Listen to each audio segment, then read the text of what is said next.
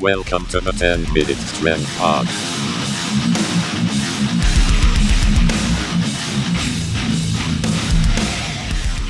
Hey, what's up, guys? Connor here with a new episode of the 10-Minute Strength Pod. It's been a while here. It's been about 4 months. We've been busy.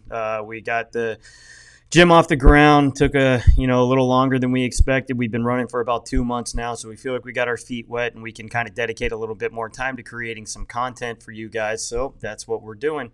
It's been a trying course at times. We got held up at the state level, lost pretty much all the summer, and now we're open and we're hitting the ground running, which is great. But it just, we got pushed back a little bit, and that was a little bit frustrating. So here we are, we're back, and we're going to be delivering a ton of content to you guys coming up between the 10-Minute Strength Pod, our sifting through the duds, and all that. Make sure you keep checking up on Facebook, Instagram. Our YouTube channel is going to get a lot more lively now that we're doing more content. And this podcast now has a visual component that you can watch on the YouTubes. So check it out. Today, we're going to be talking about something called the HIIT method. All right, now the HIIT method is HIT, not HIIT. So we're not talking about high-intensity interval training. We're talking about high-intensity training. All right, now this is something that was created by a man by the name of Arthur Jones and his business partner, Ellington Darden, back in the 70s. You may know those names because they also came up with the Nautilus fitness equipment line. All right, so what they did was they created Nautilus equipment, which was the product, and now they needed the demand. So what better way to create the demand than to create a training method that revolves around the product that you just made, right? They also were very good. They created this thing called the advertorial. Anybody in marketing, I'm sure you know what this is. And anybody who was into, fitness and bodybuilding in the mid-2000s probably saw a ton of this with Muscle Tech. They did a lot of advertorials with their Cell Tech and their Nitro Tech, where basically you'd see 4 to 5 page articles within these muscle and fitness magazines that looked like an article, but in fact it was paid advertisement. So these guys that created the HIIT method, they actually created this kind of advertising back in the late 70s, early 80s, right? So step 1, create the product. Step 2, create the demand. These guys are geniuses. They made a ton of money, and they really changed the face of physical preparation for both the general population and sadly for the sports performance world as well. So back in the 70s, like I said, they created Nautilus equipment. They outfitted Penn State's weight room with this equipment for free, right, which actually gave them a ton of more kind of advertising, right? So, we're in Penn State's weight room, so it has to be good for sports performance training, right? We're talking about like the very beginning of physical preparation for sport even being a thing, right? So we're 70s, is a long time ago. So nobody really knew any different. We didn't have all the information that we have now. There wasn't a ton of funds being dedicated to increasing strength and size and power and all those things. So, you're able to say, hey, we're in Penn State, so we must know what we're talking about, right? So let's kind of jump into what the HIIT method is, all right? Again, it's high-intensity training, not high-intensity interval training. They're very different. Well, they're somewhat different. So the HIIT method revolves around 30 to 60 seconds worth of work done with compound movements. Their whole motto was train harder, but train less, right? So they thought, hey, we can get people that can accomplish these workouts in like 10 minutes, 15 minutes, as high as 30 minutes. And then they don't have to train again for 2 days because we've absolutely destroyed them. It's done at low intensities, which is funny because they call it high intensity training. However, it's done at very low intensities in order to accomplish the amount of time under tension that they wanted, right? So the HIIT method revolved around 2 things, the size principle and what we call time under tension. Now, time under tension, we're going to grow. It's going to happen because you're going to create a lot of damage within the cell, and you're also going to force the muscle to be able to get through this volume, which is going to increase something that's called sarcoplasmic hypertrophy, and we'll talk about that in a minute after we get done talking about what the HIIT method is.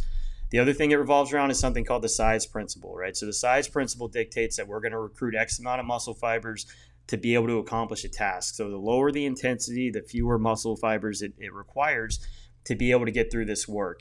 Now, if the volume is high enough, your body is going to continuously recruit more and more and more and more muscle fibers. So we can start off at like 30 to 40%, recruiting very few muscle fibers. And then as the volume gets high enough within this set, those get exhausted, your body recruits more and then more and then more and then more. So it's really just a roundabout way to be able to recruit maximal muscle fibers. And, you know, they did a great job marketing it. If I can work out for 10 minutes 4 times a week instead of having to dedicate 12 hours of my life to the gym, then that's great, right? And for the general population, it was. This is something, you know, if you're not somebody who has to be on the field of play and we have to make sure that we're not getting injured and all those things, and you just want to look good, the HIIT method's actually not that bad of a tool. It's really not. It's the fact that it made its way into strength and conditioning at the university level and at the professional level that really became an issue. All right, so we've talked about the size principle, dictating that you're going to recruit all these muscle fibers, which is great, and you're going to exhaust all of them. The problem is the SAID principle has to come into account too, right? So we've got specific adaptations to impose demands. That's what SAID means. And what that means is if you want a specific adaptation, you're going to have to try to put your body in an environment where you're going to have to get that adaptation to get through it. So if we want to get stronger, right, we have to lift heavier weights. That's the way it works. If we want to grow, we have to spend time in a high volume environment. If we want to, you know, get more conditioned, again, we've got to spend time in a high volume environment. That's the way these things work. And the HIIT method will absolutely put you in a high volume environment, but it's absolutely not going to get you up under enough of a load in order to really increase strength. And that's, you know, I think that's a big issue. Guys that go through HIIT programs at the collegiate level, and even, I mean, there's a facility not that far from here where the guys are big HIIT method guys, and it just, you're not getting stronger, you're not getting more resilient. We're not decreasing injuries via this route. It just doesn't work that way. All right, so the SAID principle dictates, the size principle dictates, right, that we're going to exhaust all these fibers. However, the SAID principle dictates that we're not going to be able to actually gain these adaptations. It's interesting the way that it sounds, but that's the way that it works. Right, so the reason why the HIIT method works in gaining size and hypertrophy is actually via something called sarcoplasmic hypertrophy. Now, there's 3 different ways that we can grow. There's something called myofibril hypertrophy, there's something called sarcoplasmic hypertrophy, and then there's something called hyperplasia. Now, we'll push hyperplasia to the side for the time being because there's really been not many studies where it's been demonstrated in human beings outside of like high-level super heavyweight bodybuilders. So we'll just stick with the 2 different kind of hypertrophies. And myofibril hypertrophy is its increase in the size of the cell structures, the protein structures within the muscle cell itself, right? So that's the actin, the myosin, things like that. We can create that growth via like higher tension, creating more damage and things like that.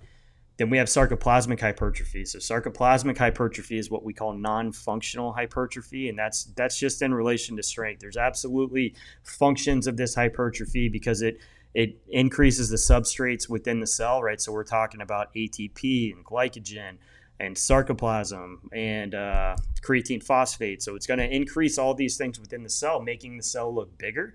But it doesn't increase strength in the way that, you know, myofibril or functional hypertrophy increases strength. All right, so the 2 differences, right? We have sarcoplasmic and then we have myofibril. Myofibril assists in strength development, sarcoplasmic does not. So whereas sarcoplasmic hypertrophy is the gas, right? Myofibril hypertrophy is the engine, right? You kind of need both, but you're not going to be able to get faster and get stronger and get more powerful via the HIIT method with these 45-second time under tensions and increasing sarcoplasmic growth. All right, it's just not going to happen for you, but it gets marketed that way and people buy into it. And we still to this day, for some reason, have strength and conditioning coaches that think that this is the way to train, when in reality it's not. Guys that go through HIIT method programs end up with more injuries. They end up with less time played, right, because they lose time due to injuries. They end up not nearly as strong as they could be. I can't tell you, working combine prep for as long as I did, guys who came out of these HIIT method programs were all gas and no engine. I had guys that could hit 225 on the bench, receivers for like 12, 13 reps. you put them underneath 275 and they get buried. And that's not how that should work, right? So they are all gas, no engine. And that's what the HIIT method, that's the environment that it creates for your athletes. So whereas they may walk around looking big and strong and huge, right? That's not contributing to anything. It's not getting them faster. It's not getting them stronger. And it's not going to help them become a better athlete on the field of play, right? So I guess to wrap this up, right, this is a pretty quick episode here. HIIT method training is not going to do the things for you that you think it's going to do if you're under the impression that it's going to make you stronger and more resilient as an athlete. What it will do is it'll make you look better at the beach, right? It'll help you kind of get through workouts without having to dedicate so much of your life to it, because you can get HIIT workouts done in like 10 minutes, 30, 40 minutes at most. And you don't have to do them all that often due to the fact that you're going to be crushed. You're not going to be able to get back in the gym. If you're exhausting, if you're doing 4 to 5 compound exercises to failure, dude, you're going to feel like trash the next day. There's no chance that you're training again. So it's good for the general public in the sense that it doesn't take a lot of time, right? It doesn't take a whole lot of effort if you're talking about really only hitting 4 to 5 sets to failure. And it's gonna help you grow. If you grow, you're gonna look better, and that's great. That's what the majority of the general public is after. But athletes need not deal with this HIIT method. And if you're a strength coach who's still utilizing the HIIT method in 2021, you need to stop, because you're hurting your athletes. It's not making them more resilient on the field of play. It's actually putting them behind the 8 ball, because now they've got all this extra size that they're carrying around and they've got no strength to push it forward. So you're not making them stronger, you're making them bigger.